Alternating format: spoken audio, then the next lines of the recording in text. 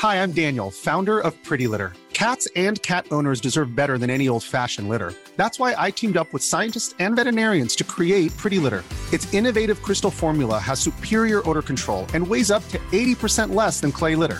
Pretty Litter even monitors health by changing colors to help detect early signs of potential illness. It's the world's smartest kitty litter. Go to prettylitter.com and use code ACAST for 20% off your first order and a free cat toy. Terms and conditions apply. See site for details. There's never been a faster or easier way to start your weight loss journey than with PlushCare. PlushCare accepts most insurance plans and gives you online access to board-certified physicians who can prescribe FDA-approved weight loss medications like Wegovy and Zepbound for those who qualify. Take charge of your health and speak with a board-certified physician about a weight loss plan that's right for you. Get started today at plushcare.com/weight loss. That's plushcare.com/weight loss. plushcare.com/weight loss.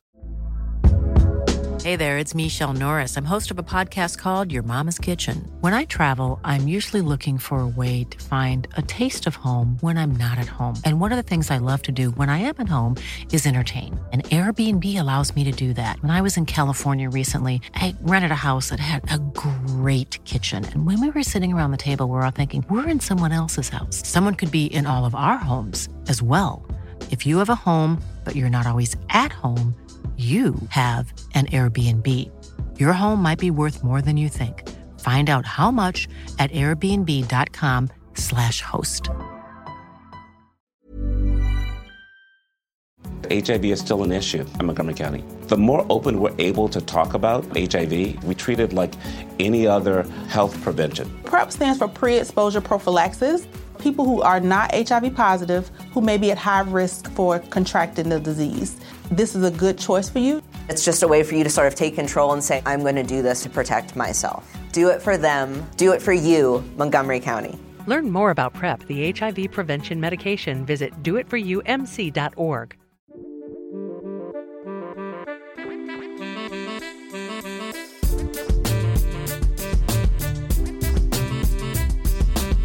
Hey everyone, Scott Hansen here from NFL Red Zone. I hope you're checking out 1 hour of 5-Yard Rush, one of the best podcasts on NFL football in the UK. Hello Rush Nation and welcome to the 5-Yard Dynasty podcast. I am your host as usual. I'm Liam at the FSA Tweets on Twitter. We're joining you after a very exciting weekend. But first of all, Rich, how have you been, mate? How's your weekend been? As I alluded to, it was the NFL draft last week, so yeah, it's been good fun. It was pretty crazy trying to keep up with everything. I drove up to Norwich on Saturday, which was good fun trying to keep up with the draft whilst in a car and things like that. But yeah, it was one hell of a first round, and it kind of kept up. As a Jets fan, I think day 3 didn't really exist, but yeah, it was quite nice because I always sit here and say day 3 wide receivers don't matter, and for the Jets, day 3 didn't matter really at all. So I could kind of switch off and focus on getting stuff sorted. I suppose the Jets are taking in your philosophy of day 3 picks don't really matter at all. Exactly that, mate. Rich, as you said, it was a crazy first round, and today, as the viewers can probably have expected, we're going to do a recap of the draft, and then we're going to take a look at some players that we kind of missed out from our little recap. So just so listeners are aware, we'll be going through the first 2 rounds of the NFL draft because there were 18 players drafted that were somewhat fantasy relevant in one way or another within the first 2 rounds, and yet only one of them was quarterback, Rich. I think that was one of the biggest headlines of the NFL draft, but we'll get to that in a minute. And then we'll go through some lower round guys from round 3 and below at each position. But it will be an absolute quickfire show, Rich, because we've got 26, I believe, players that we want to get through today, which doesn't give us much time to talk about them. So let's start straight away and get into the very first fantasy relevant pick of the draft. And normally you expect it to be the 101, maybe the 102 at a push, because you tend to see a quarterback go early.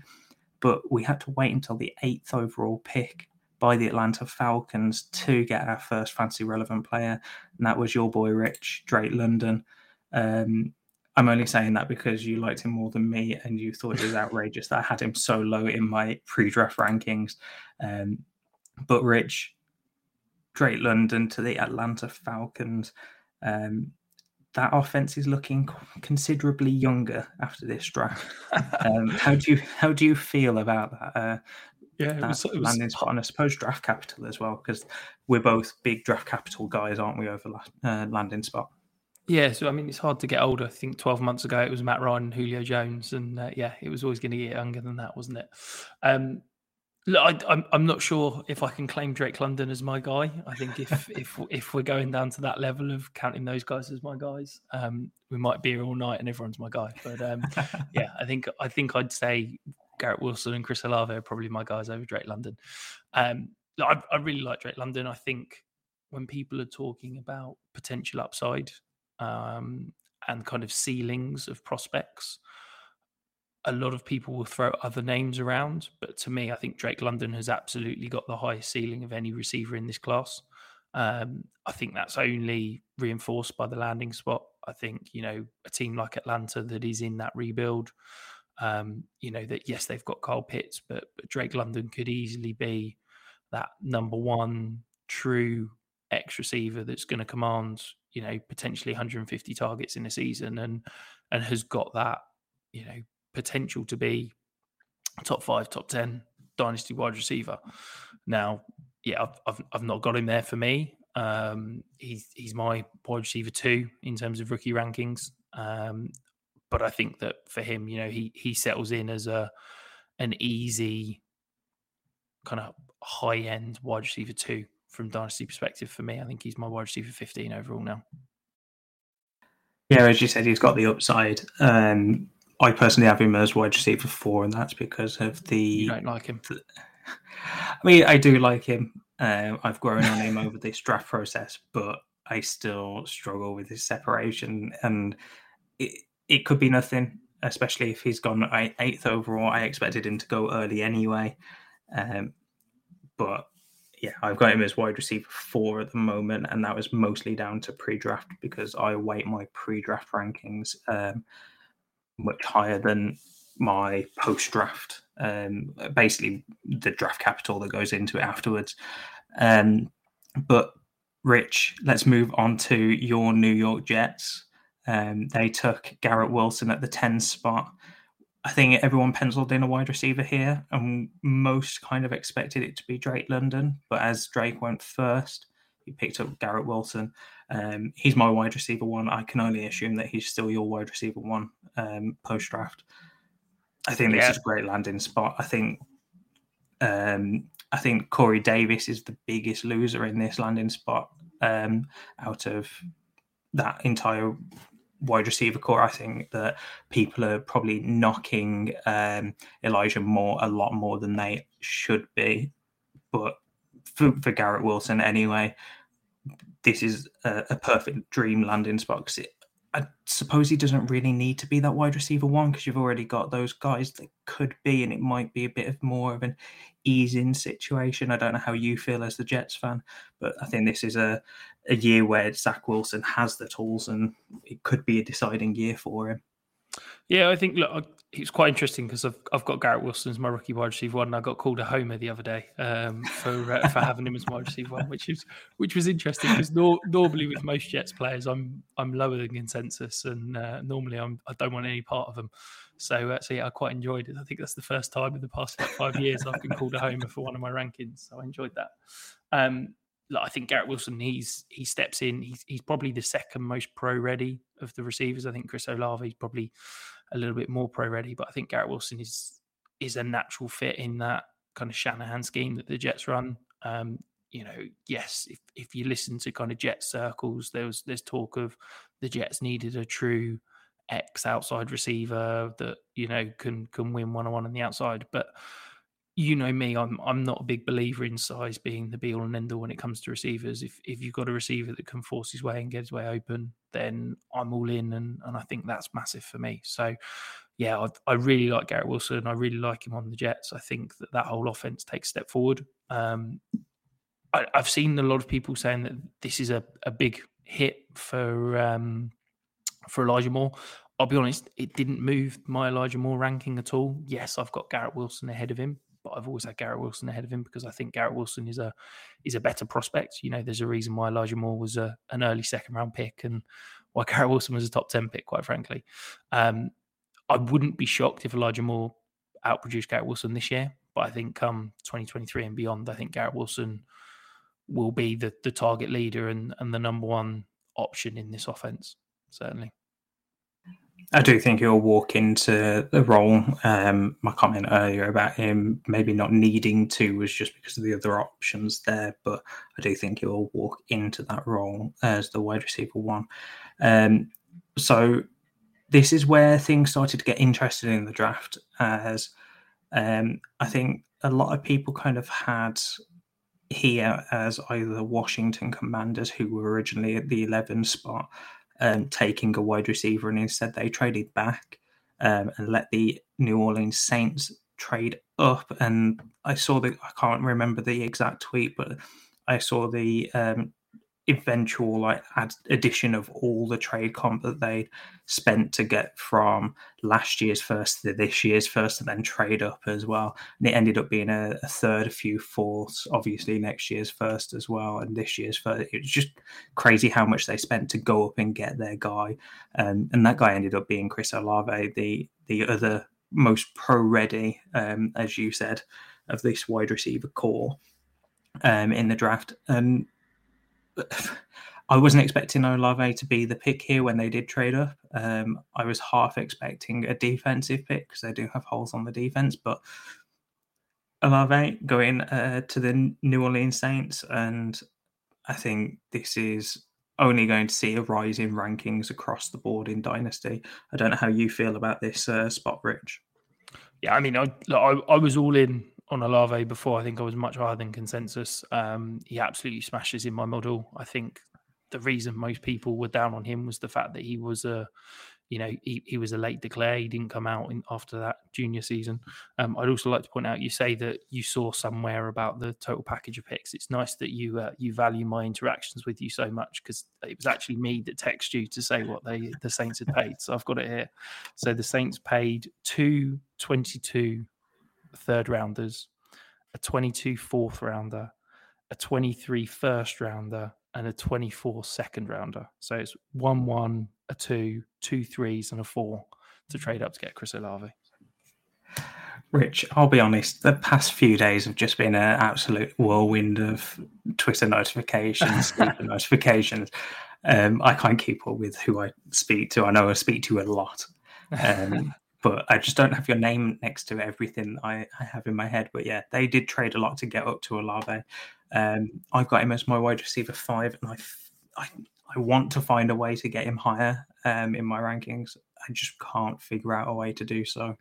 That's outrageous to me. Like, apologies, I'm going to go on a little rant here. This is outrageous that his ADP is currently wide receiver 5. I think you're right around consensus. And I just don't get it at all. Like, this is a guy who has a fantastic prospects model. You know, however you look at it from an analytical perspective, you know, he produced at an early age. He produced in a fantastic offense. He is an absolute touchdown machine. And there's nothing that you don't like from an analytical perspective. You then turn on the tape and he is a fantastic route runner, really nuanced, wins at all 3 levels of the field, wins with, you know, setting up DBs, wins with creating separation. It's fantastic.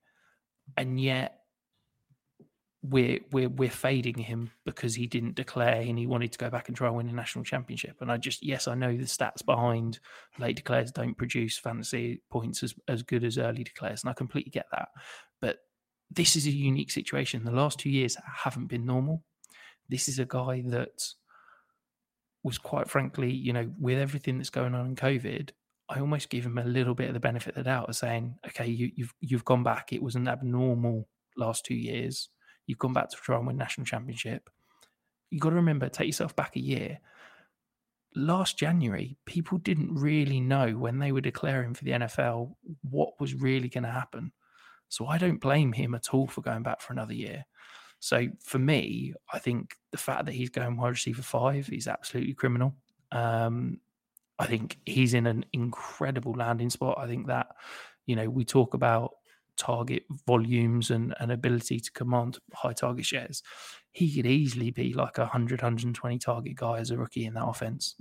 Yes, Michael Thomas is there, but who the hell knows what's happening with Michael Thomas? And I think there's a reason why the Saints have gone up and got him. I think he slots in perfectly. I think he's going to be fantastic in that offense. So for me, he's an easy guy that I'm above consensus on. He's my wide receiver 3. He's my wide receiver 19 overall. And it's a guy that I've already, I'm in a lot of drafts already. I think I've already got 4 or 5 shares, and very, very happy to be stacking up high share totals when it comes to Chris Olave.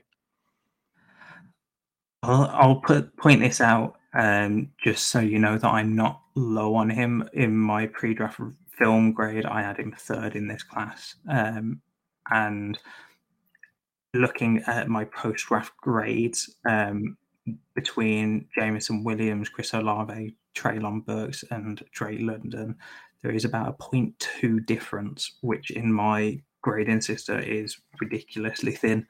So it's not like I'm massively lower on him. There is just a tier of 4 there that I can't figure out how to maneuver to get Olave up. They are just extremely close in the way that I've done my rankings this year.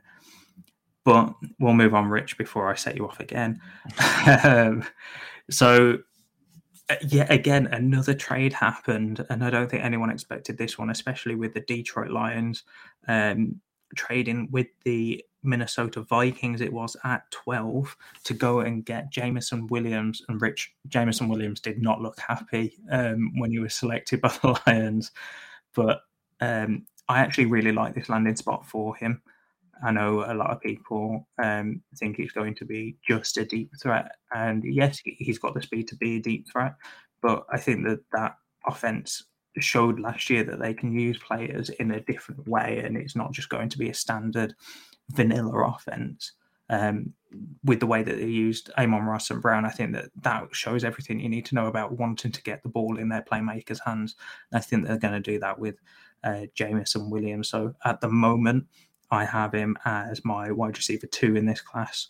But as I said, the after Garrett Wilson at wide receiver 1, I've just got a tier of 4 because it's splitting hairs at that point. And if I can get one of those 4, then I'm ridiculously happy in my rookie drafts. Rich, Jameson Williams, how do you feel about that landing spot for him? Without wanting to basically repeat everything that we said in the pre-draft process, I'm not the biggest Jameson Williams guy. I know that you listen to people like Sam Monson on the PFF from PFF. He's a big believer that Jameson Williams can be more than just a Henry Ruggs style deep threat. I'm not convinced. I think he is not going to be a true complete receiver. I think he's going to end up being a potentially kind of 1B receiver that is better from an NFL perspective than a fantasy perspective. It feels like I'm way below consensus. It feels like I'm not going to get any kind of shares. I've seen him as high as wide receiver 1 in people's ranks. He's currently wide receiver 4 in ADP. It's just a guy that, for me, I'd rather bet on someone that I think can command high volumes in terms of target shares rather than fewer high value targets. And yes, I get that he's going to get plenty of deep shots. He's going to get, those really high value targets in an offense where there's not a huge amount of competition. But for me, I'd much rather take a punt on a Olave or a Wilson or even a Drake London than someone like a Jameson Williams, who I worry could end up being, as I said, a very good NFL receiver, but one of those, settle in as a wide receiver 30 that will give you 6 fantastic weeks and 10 pretty poor weeks. Right, let's not start calling him something like the Sammy Watkins replacement. Let's not go there. I didn't go there. That's all you. That's all on you. No, I'm just trying to put words in your mouth. So let's move on, Rich, because we seem to have, even though we're blitzing through these, we seem to be running out of time already.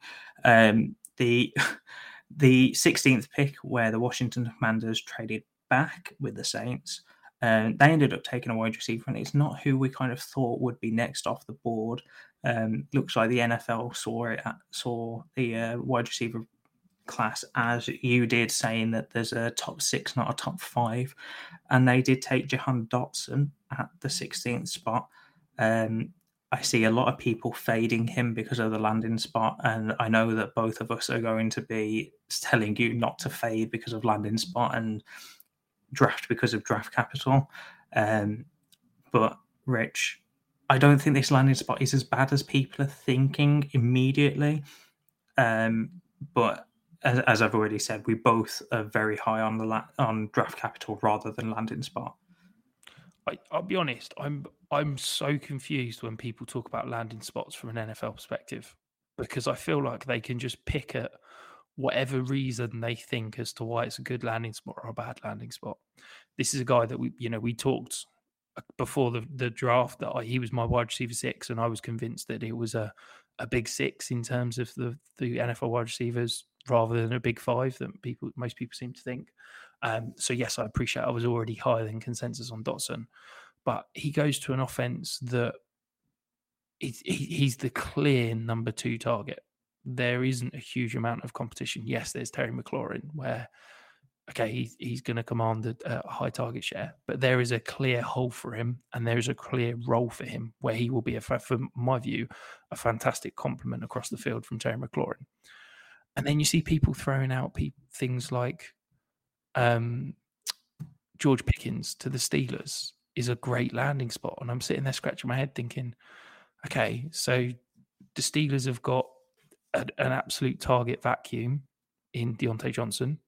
They've got an elite up-and-coming tight end in Pat Freiermuth. They've got a big-bodied, movable piece that we all seem to like in terms of Chase Claypool. And George Pickens going there is an incredible landing spot because he'll be the 4th target.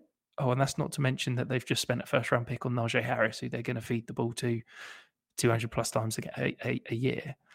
I just don't get it. Let's not forget Trubisky as the QB or Pickett that we have no idea on. Exactly. So, yes, Carson Wentz is a bit of a joke, okay? He's been traded by his last 2 teams. People are very keen to get out of him. He seems like a real knob, for want of a better phrase, in terms of within the locker room. But he is a competent NFL quarterback that, produces decent stats. This is a guy that, don't forget, I want to say 4 years ago was in the running for MVP before he got injured. He's not a joke. And I think that if you can stick Jahan Dotson in there and he's going to command, 15 to 20% target share as a rookie, I think that calling him wide receiver 9 is criminal. I feel like I'm going to end up with an awful lot of shares of Jahan Dotson. It's quite nice because I've been able to, I'd feel comfortable taking him at the back end of a first round in a Superflex draft. And it's quite nice where I've had some early second round picks combined with some late firsts. So I've been able to leave him on the board and grab someone else, knowing that because I'm so much higher than consensus, everybody else is going to leave him from him there. And I'm getting him, 4, 5, 6 picks later than I would personally be taking him, just because I know that everybody else seems to think that Washington is a terrible landing spot and Jahan Dotson's going to be a nothing. So, yeah, give me all the Jahan Dotson. I'm really a believer.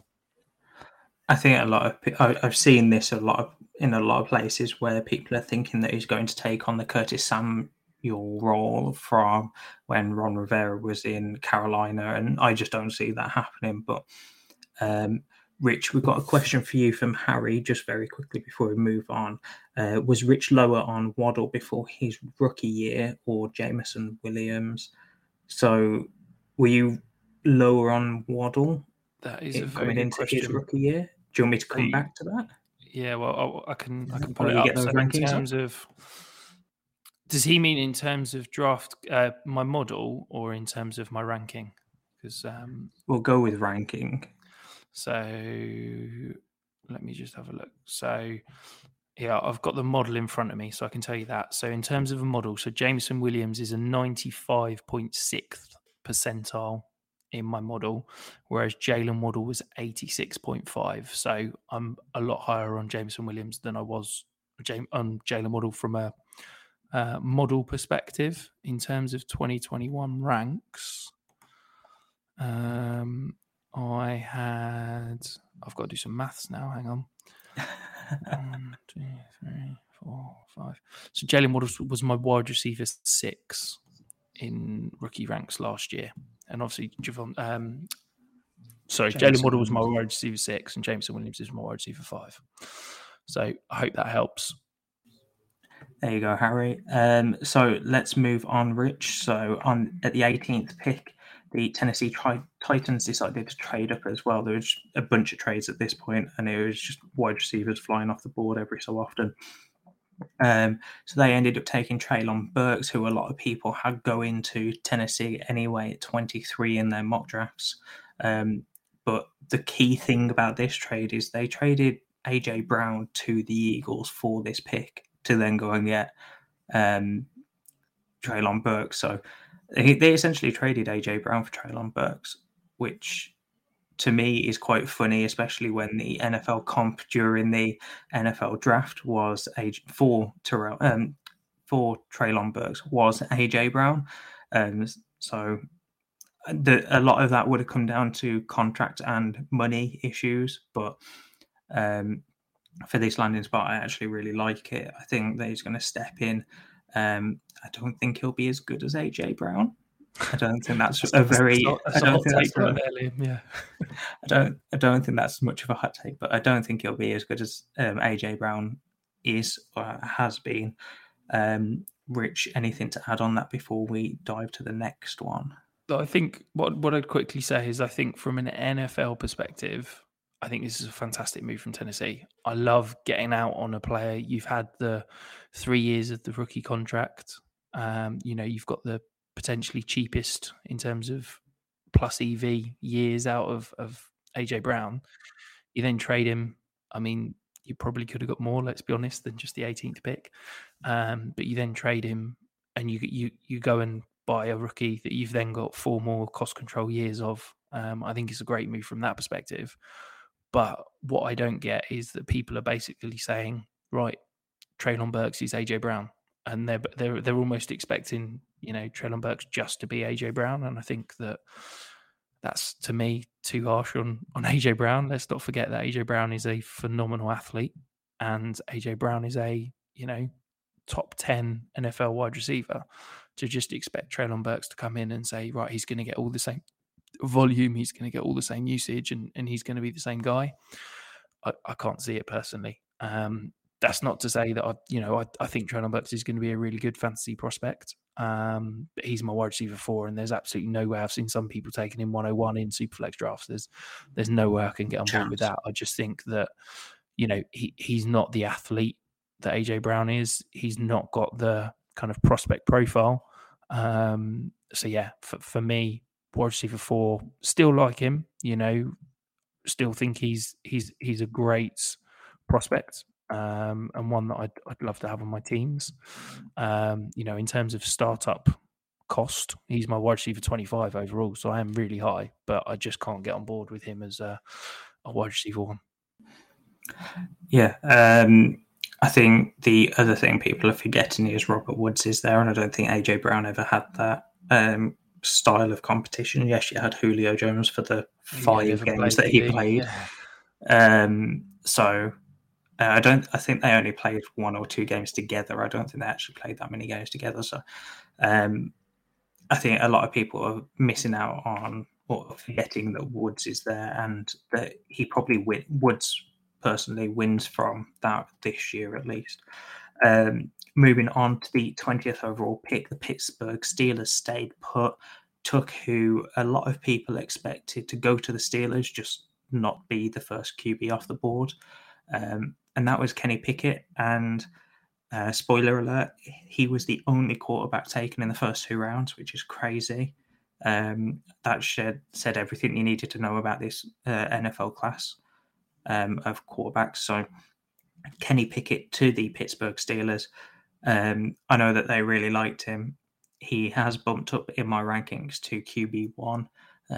Draft capital, when he's the only first-round QB, will take basically any quarterback in my draft capital, in my rankings up, because Rich, if you want to take it away on first-round QBs, then feel free. But I think it just shows you everything you needed to know about this NFL QB class.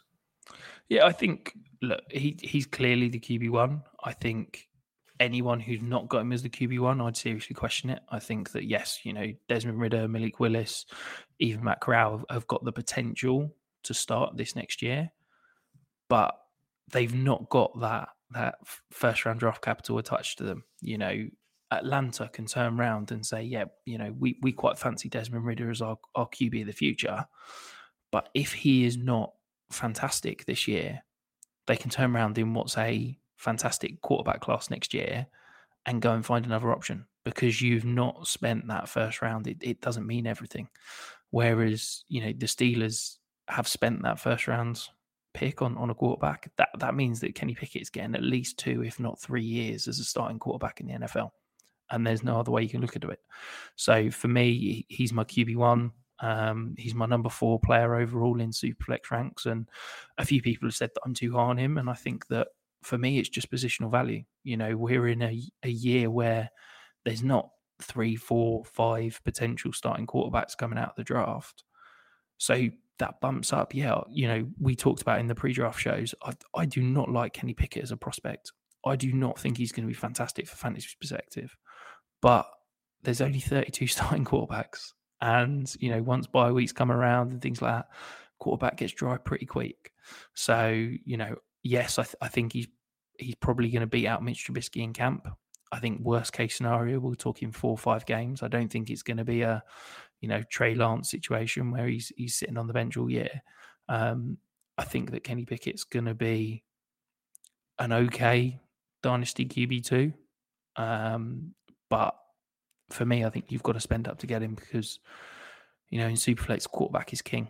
And I think if you're short on quarterback and you're going into your rookie draft, he's the only one you can go out and get. I did have an interesting conversation with someone today, and I was saying, actually, you know what? If I'm short on quarterback, I'd feel much happier taking the pick I'm going to spend on Kenny Pickett and going and buying, AN other quarterback, whether it be a Derek Carr, or I like that. Mac Jones, Kirk Cousins, someone like that you can probably spend, 104, 105 on, and you've got that little bit more security blanket. Yes, you've probably not got the upside of it being a rookie who we don't really know what they could be, but that would be the move I'd make, because, as I said, I'm not huge on Kenny Pickett, but I think for him to be falling to, 7, 8, 9 in Superflex drafts is absolutely mental.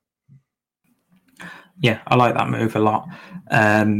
Moving on, so the Green Bay Packers traded both of their second round picks, which I wasn't happy about at the time, up to the 34th spot, the second pick in the second round, to go and get their wide receiver of the future, Christian Watson. There was a rumor, and it ended up, I think it was confirmed afterwards, that they did try to trade up to the 32nd pick with the Minnesota Vikings to sneak into that back end of the first round to take Watson, but the Vikings wouldn't budge there.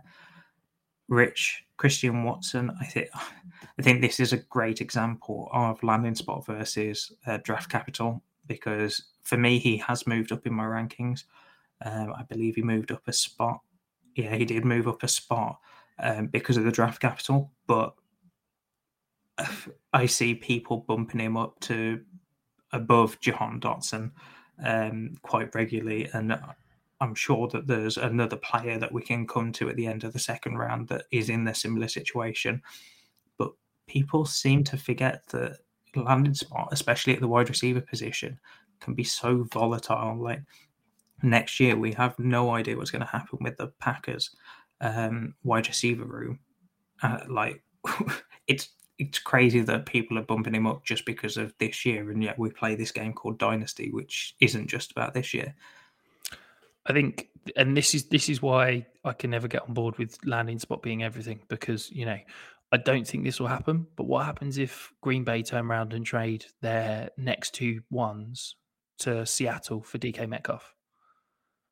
Christian Watson's then he's a second option, maybe even a third option, who's just had his role taken away from him. No, I don't think that's going to happen. I think that Christian Watson's going to be, you know, a solid option and in a fantastic offense. And I get the reasons we like him. But as you said, landing spot changes so quickly. And I don't understand what makes it so fantastic. Let's not forget that Landry, Julio Jones, Odell Beckham are still all on the market. It's not like all the veterans have been snapped up. I'm not saying that we're going to go out and get one of them right away. But come the start of the season, I wouldn't be surprised if we ended up getting a Landry to go in the slot and have some help, or give Watson some help, or if Odell turns out to be healthy by the start of the season, picking him up to go on the outside opposite Watson. That's the sort of thing that I've said to a bunch of people that have asked me about Watson's landing spot, and I said I wouldn't be surprised if the Packers pick up some sort of veteran presence, because let's face it, Sammy Watkins, Randall Cobb, Amari Rodgers, if you really added him to the veterans list, and Alan Lazard aren't a scary wide receiver room. But as soon as you add in that Landry, that Odell Beckham, then people start to have another glance at that wide receiver room and have a glance at Watson's value there. Yeah, I think he combines a few of my biggest frustrations in terms of people talking about fantasy, and it's that landing spot is everything, and that because he's a great athlete, he must be fantastic. So look, I'm lower than consensus on Christian Watson. I'm pretty happy that I'm probably going to end up with no shares. He's my wide receiver 8, so it's not like I hate him. But when you consider he's going as wide receiver 6 in terms of ADP, I think, as I said, to me, there's a big 6, and he's certainly not one of them. Yeah, I'm with you, but I've got him at the wide receiver 7, so just ahead of you. But yeah, he's outside of the top 6 for me. Now, coming back to your Jets, Rich, I know that you weren't happy as soon as I saw this pick, because I stayed up for the drafts, and I know that you weren't staying up.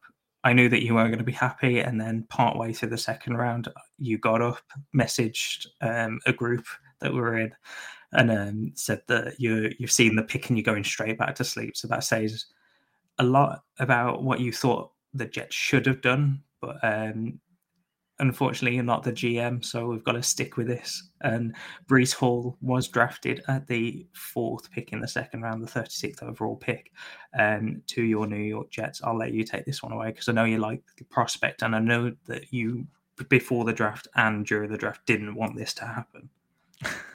Yeah, I think maybe it was my sleep-deprived state, waking up at 3 o'clock in the morning or whatever it was, that I wasn't perhaps quite compass mentis.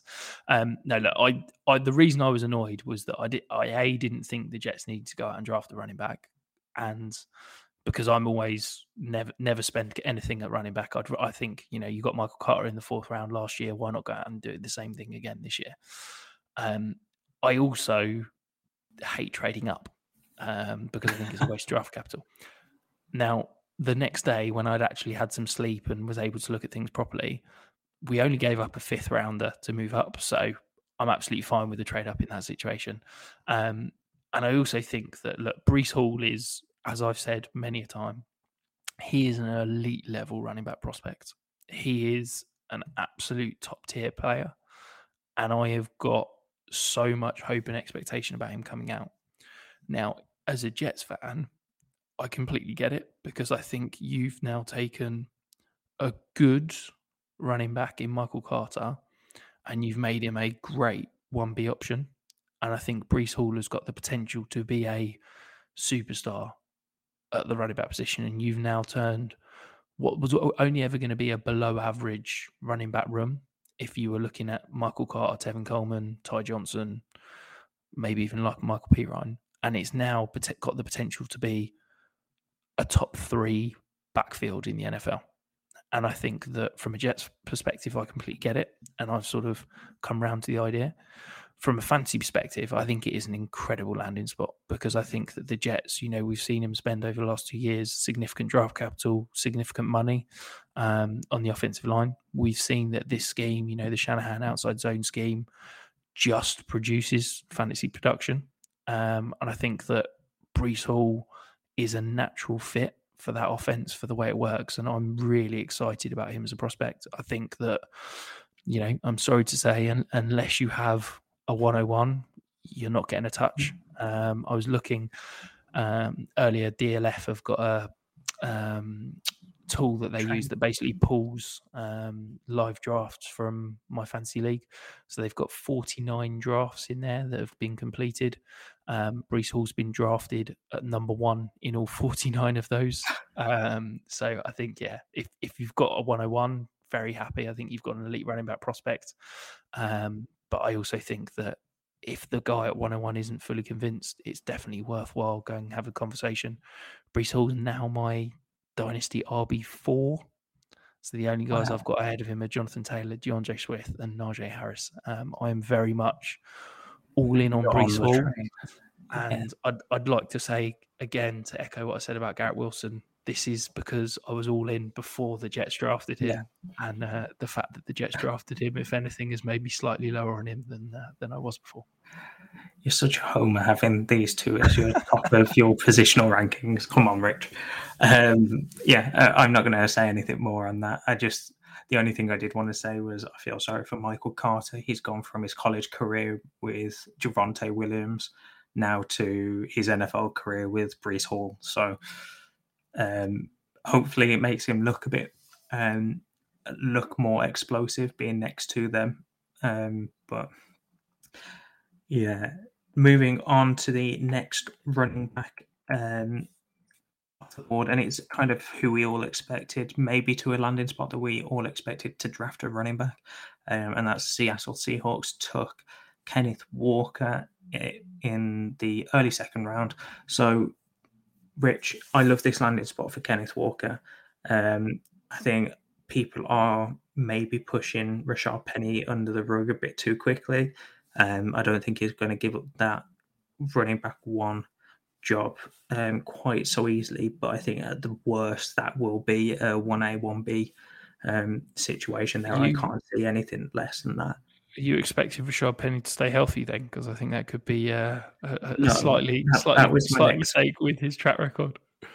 That was my next point, was if Rashard Penny is healthy, I can see it as a 1A, 1B role. But if Rashard Penny's not, then it's all Kenneth Walker's. Unless something major happens, it's all his role. I've seen a lot of people saying that he's not the 102 in Superflex leagues. I argue that he is. I don't know how you feel about this, Rich. I just think running back positional value, especially in a draft this year where running backs were basically forgotten about, I just can't see any other pick at the 102. Yeah, I think he's my 102. I think he's a fantastic prospect. I think it's an ideal landing spot. I think it's nothing but positive. I'd be honest, I don't get at all what the Seahawks are doing from an NFL perspective.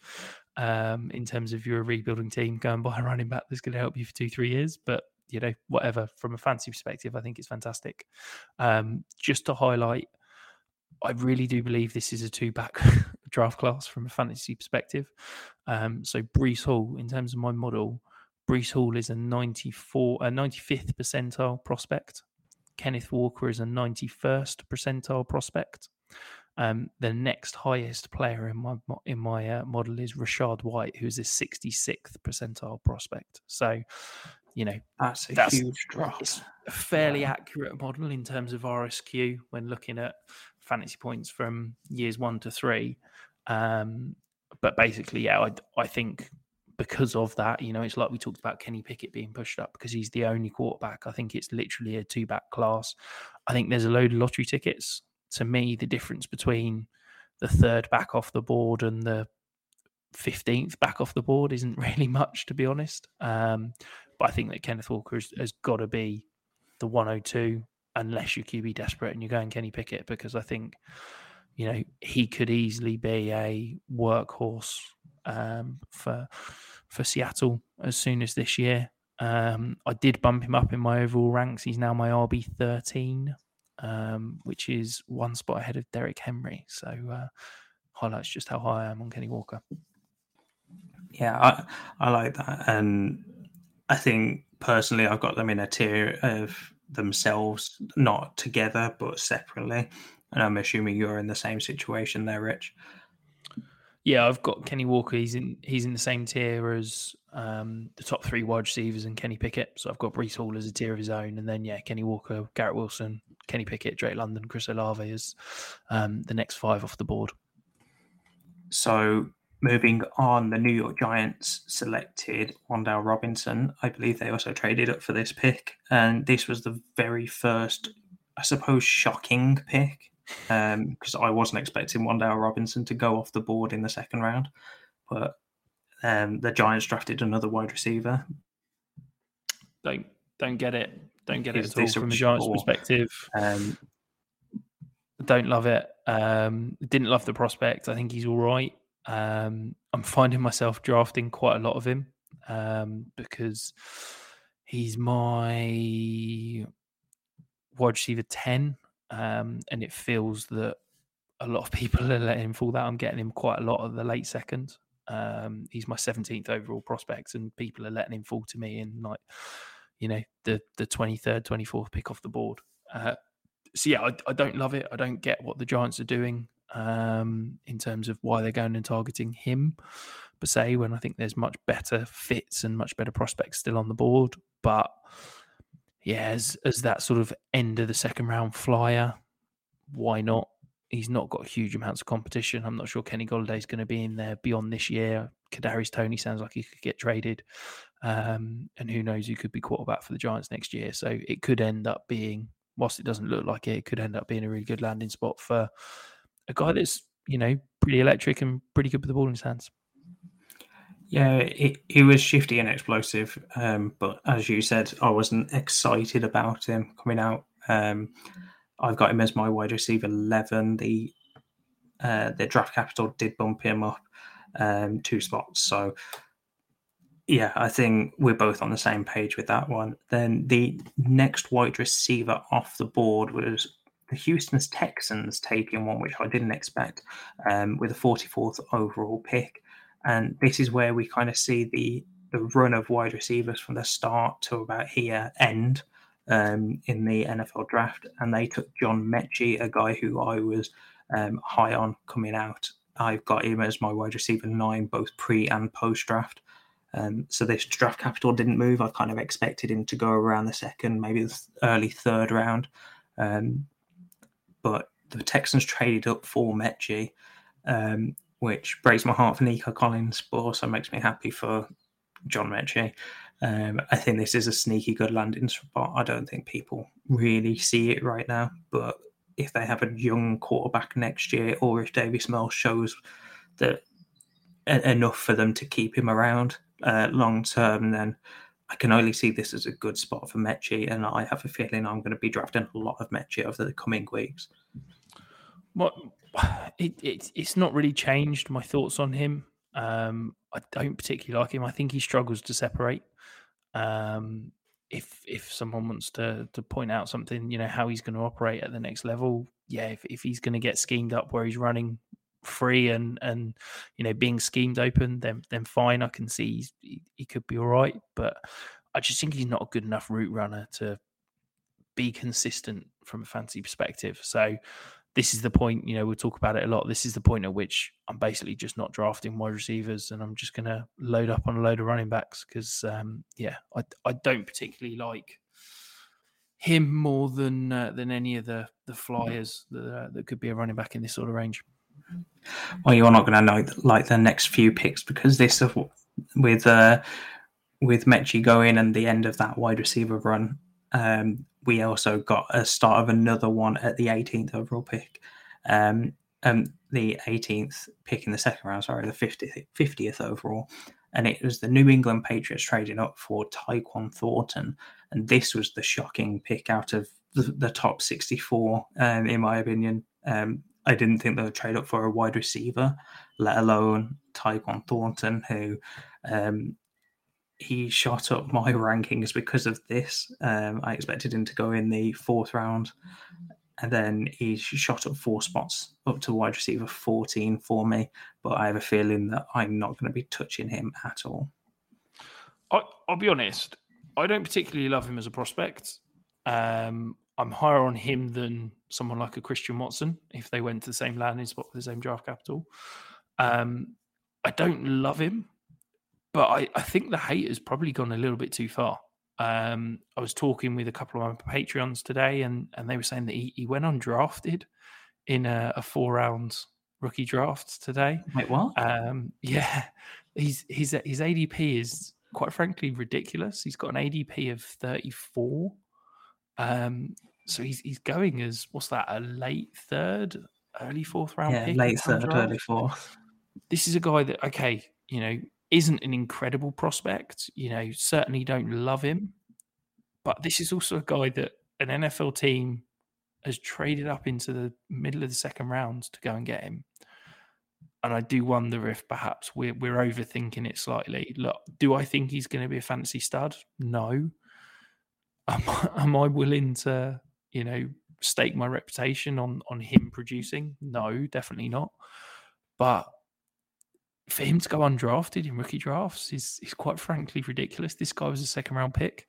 In ADP, he's going behind Justin Ross, who was an undrafted free agent just because he went to the Chiefs. Like this is absolutely ridiculous. I don't get that.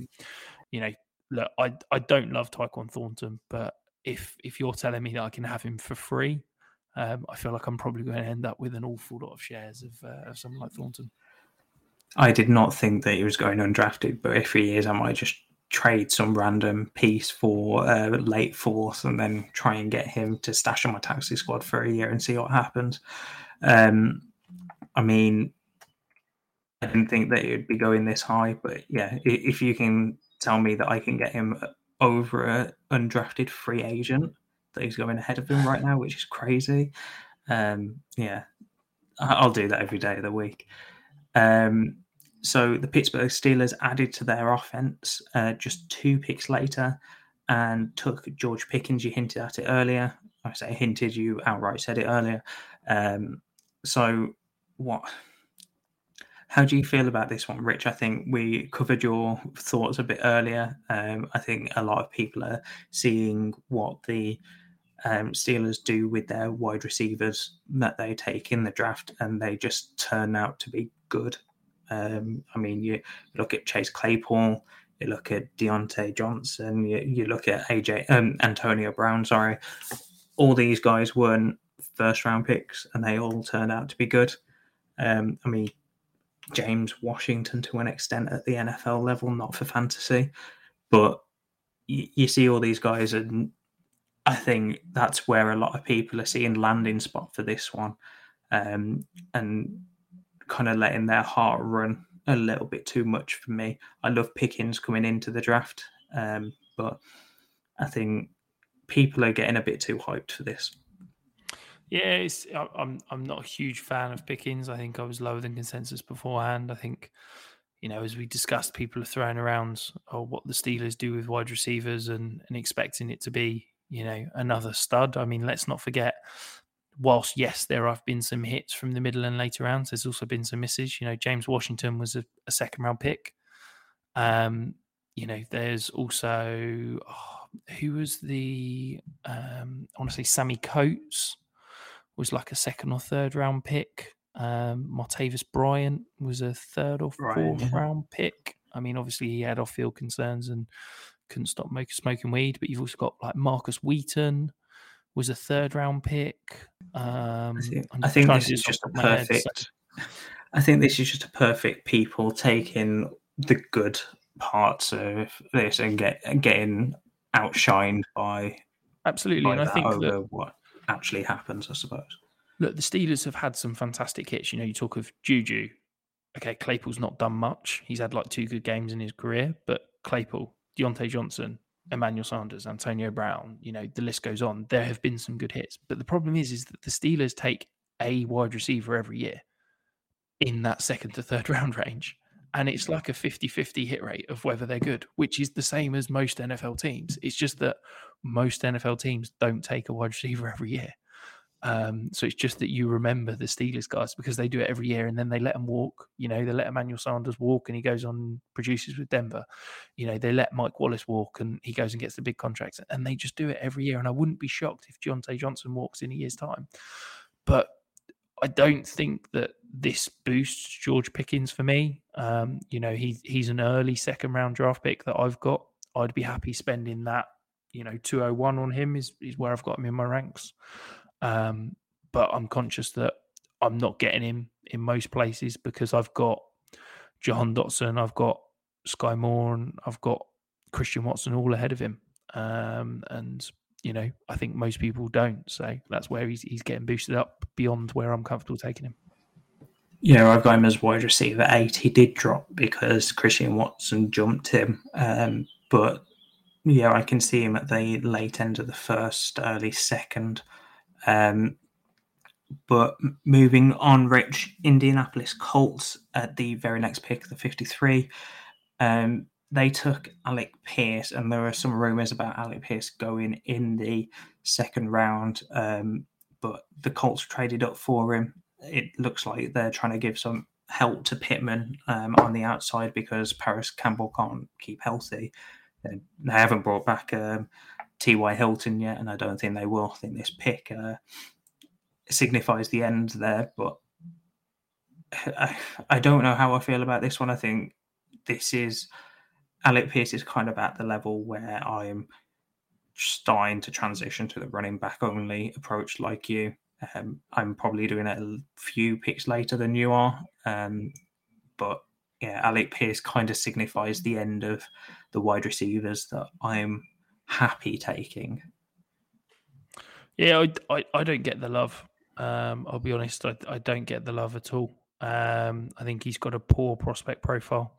I think he's an average route runner when you watch him on film. I think he wins with size, which isn't always something that I want to rely on at the next level. I think, this is also a guy that's, had a fantastic quarterback in college in terms of he had Desmond Ridder as his quarterback. And I think that doesn't get looked at enough is that, this is an NFL caliber quarterback that's helped him produce as he has, and he's not produced fantastically.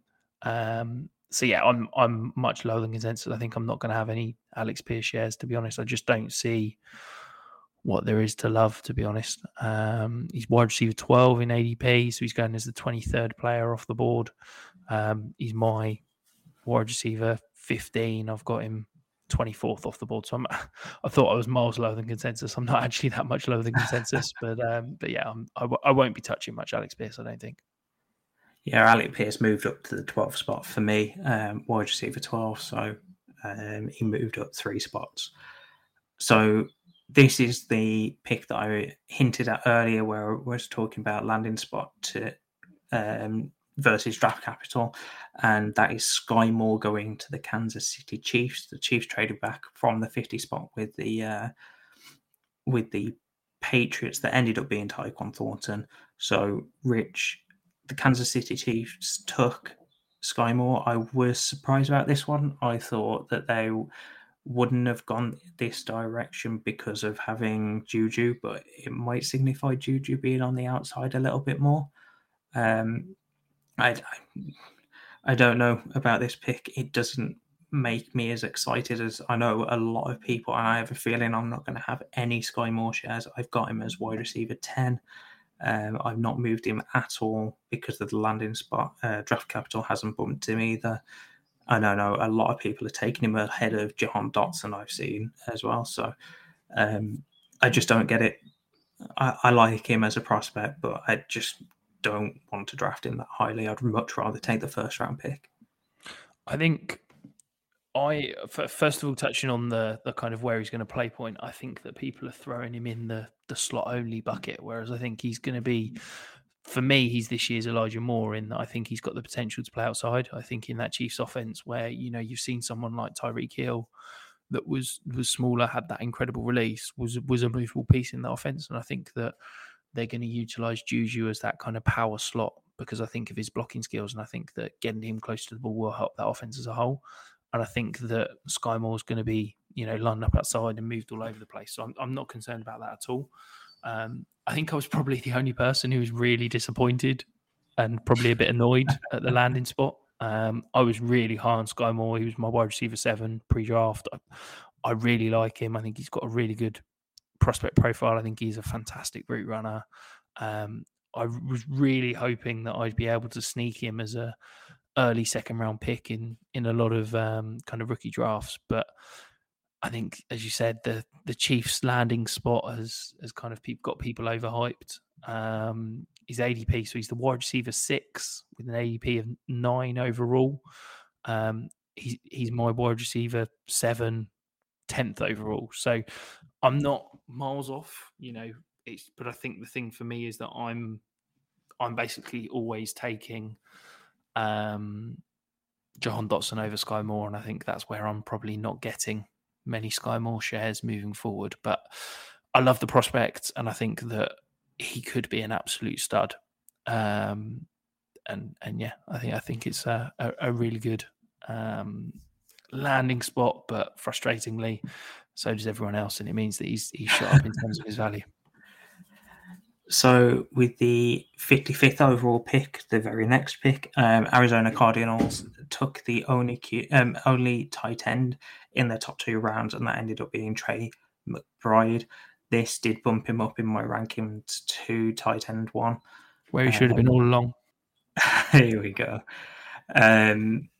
But yeah, I like this one. But they did just sign Zach Ertz to, I believe it was a 3-year deal. I haven't looked at the specifics of each year and when they can get out of the deal, but the Cardinals decided to basically try and win Kyler back by, rather than giving him a contract extension that he wanted, try and give him a bunch of offensive weapons that he can use, because they sold their 23 overall pick to the Ravens to go and get Marquise Hollywood Brown, and they ended up trading or getting in the second round Trey McBride. So, Rich, I liked Trey McBride. I wasn't as high on him as everyone else, as you very well pointed out. But yeah, he did move up one spot for me to the tight end 1 spot and jumped over Jelani Woods there. Is there anything you want to talk about with McBride? I think it might be a year before we actually see some decent production out of him, just because Zach Ertz is still there. Yeah, I think it's a very good landing spot. I think it's a very interesting spot where are we potentially going to see some 2 tight end sets with Zach Ertz and Trey McBride getting on the field. I like him. He's my tight end 13 in terms of overall, so he's almost that back end tight end 1. I think he could be really good. But as you said, I don't think we're going to see year 1, maybe even year 2 production, like we've seen with the likes of Pat Freiermuth and obviously Kyle Pitts. So if you are drafting him, obviously it's almost draft to beware, because I think you do need to be a little bit patient with him potentially producing. I'm personally not going to be having any. I've seen him at the end of the second, and if I want to take a shot on a tight end in the rookie drafts, it's going to be mid to late third, if not 4th round. I've got him 25th prospect overall in a Superflex draft. So, as much as I'm saying I quite like him, that's where I am. First pick of the third. So yeah. So the very last pick we're going to be talking about, Rich, is James Cook. The running back went to Buffalo Bills. I know a lot of people have been talking about James Cook taking over that backfield and is now going to be the running back 1 there, even though he's just been drafted. I've seen a story come out that I can't remember whether it was the GM or I believe it was the GM, came out and said that we don't see him basically being the day 1 starter.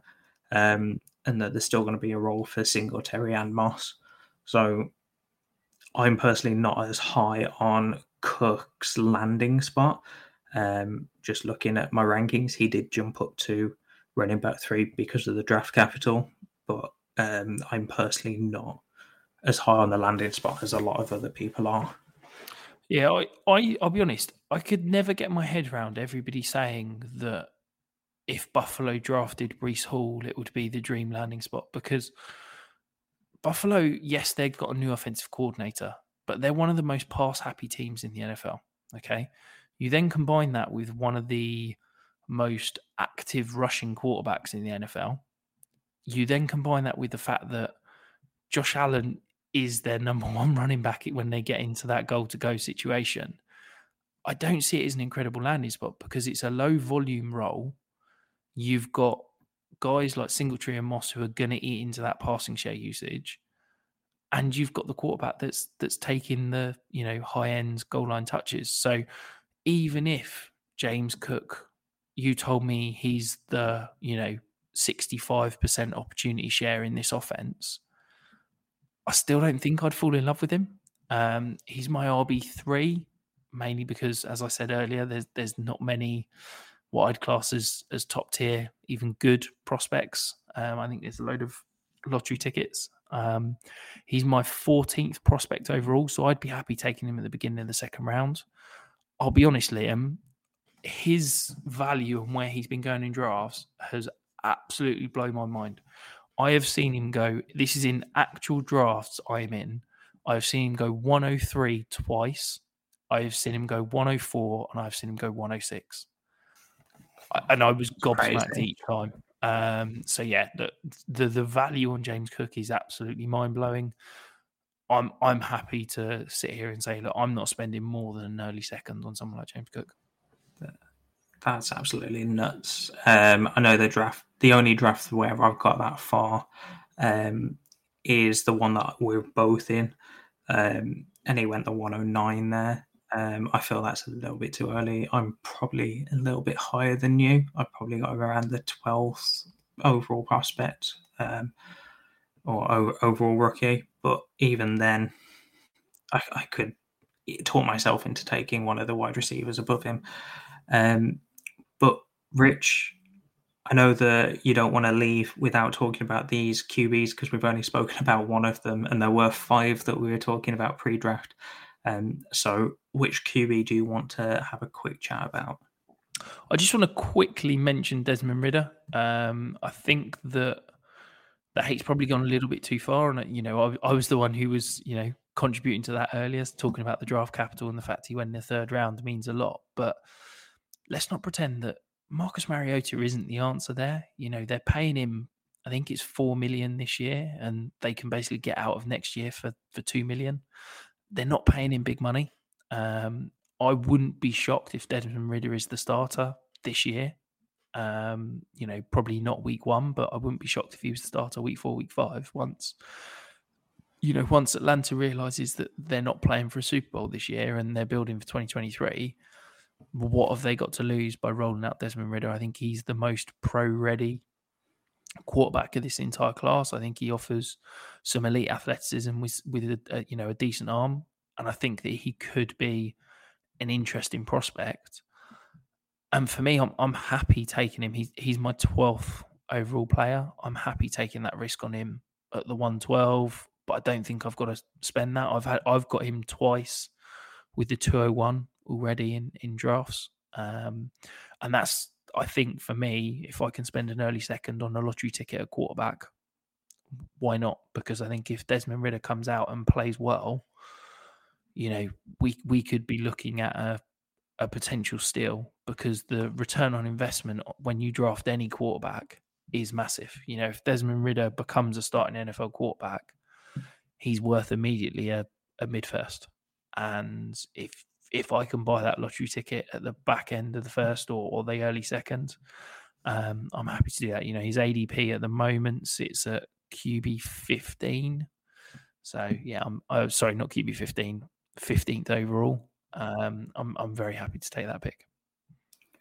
Yeah, I like him at the start of the second. I don't like him at the end of the first. I think the play this year for me is if I've got any picks at the late first, I'll probably trade back a little bit and try and pick something up pick a little something up. I can't get on board with a third round NFL draft pick in the first round when it's a quarterback, that is.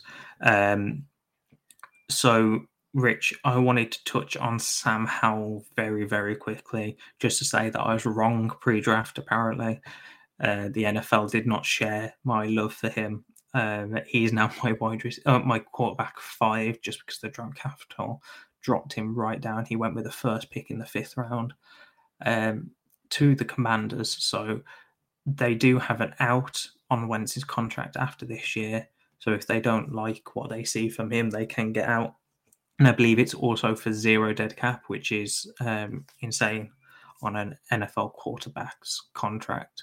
But equally, as we said earlier, or as you said earlier on, if they don't like Wentz, they could go and draft a quarterback in the 1st round next year rather than having to go with a 5th round guy. But yeah, it's a shame. I did like Sam Howell, but he has dropped all the way down to QB5, and I very much doubt I'll be getting any of him, because the only draft where I've gotten so far as to see him picked, he went in the mid-second. So I don't know whether you can see ADP there, but I'm probably not touching him until the late 3rd, early 4th round. It's currently the 28th prospect off the board, so early 3rd currently. Yeah. I'd have to wait a little bit more because of his draft capital, but I can see why. But yeah. So, Rich, that is everything for today's show. It's been an absolute whirlwind because of how many picks we had to talk about.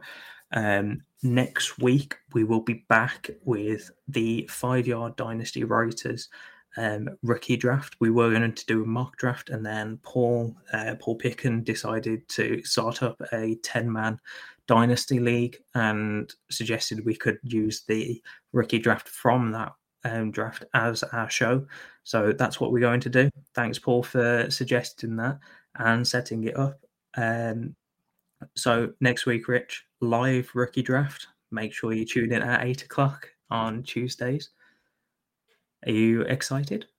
I'm looking forward to it, mainly because you're gonna be the one that's trying to host the show and organise people coming in to the live stream to make their picks. So, I'm just going to sit back and laugh at you because I think it's going to be absolute chaos. But it should be fantastic to hopefully listen to, and hopefully it's all a bit of fun because they're a great bunch of guys. Obviously, we've got writing for us at the moment, producing some absolutely fantastic content. So yeah, it'll be good to get them all on the pod in one go and have some fun whilst trying to do a live draft. You better help me, Rich, because I've got to organise 10 people, including myself, and a draft. That's not going to end well. And of course, Jord from the 5-Yard Devy side is also helping us out because we needed a 10th man there.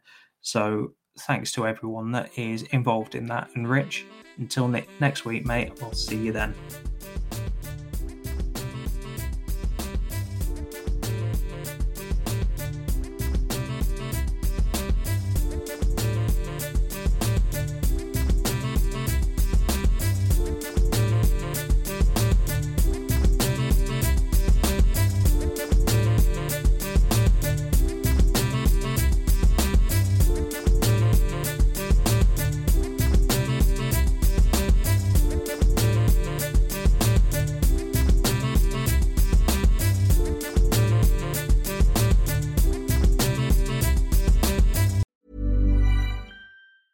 Even when we're on a budget, we still deserve nice things.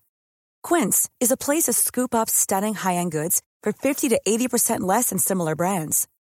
They have buttery soft cashmere sweaters starting at $50, luxurious Italian leather bags, and so much more. Plus, Quince only works with factories that use safe, ethical, and responsible manufacturing.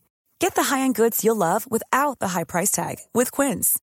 Go to quince.com/style for free shipping and 365-day returns. Hi, I'm Daniel, founder of Pretty Litter. Did you know cats tend to hide symptoms of sickness and pain? I learned this the hard way after losing my cat, Gingy. So I created Pretty Litter, a health monitoring litter that helps detect early signs of illness by changing colors, saving you money and potentially your cat's life. Pretty Litter is veterinarian developed, and it's the easiest way to keep tabs on your fur baby's health right at home. Go to prettylitter.com and use code ACAST for 20% off your first order and a free cat toy. Terms and conditions apply. See site for details.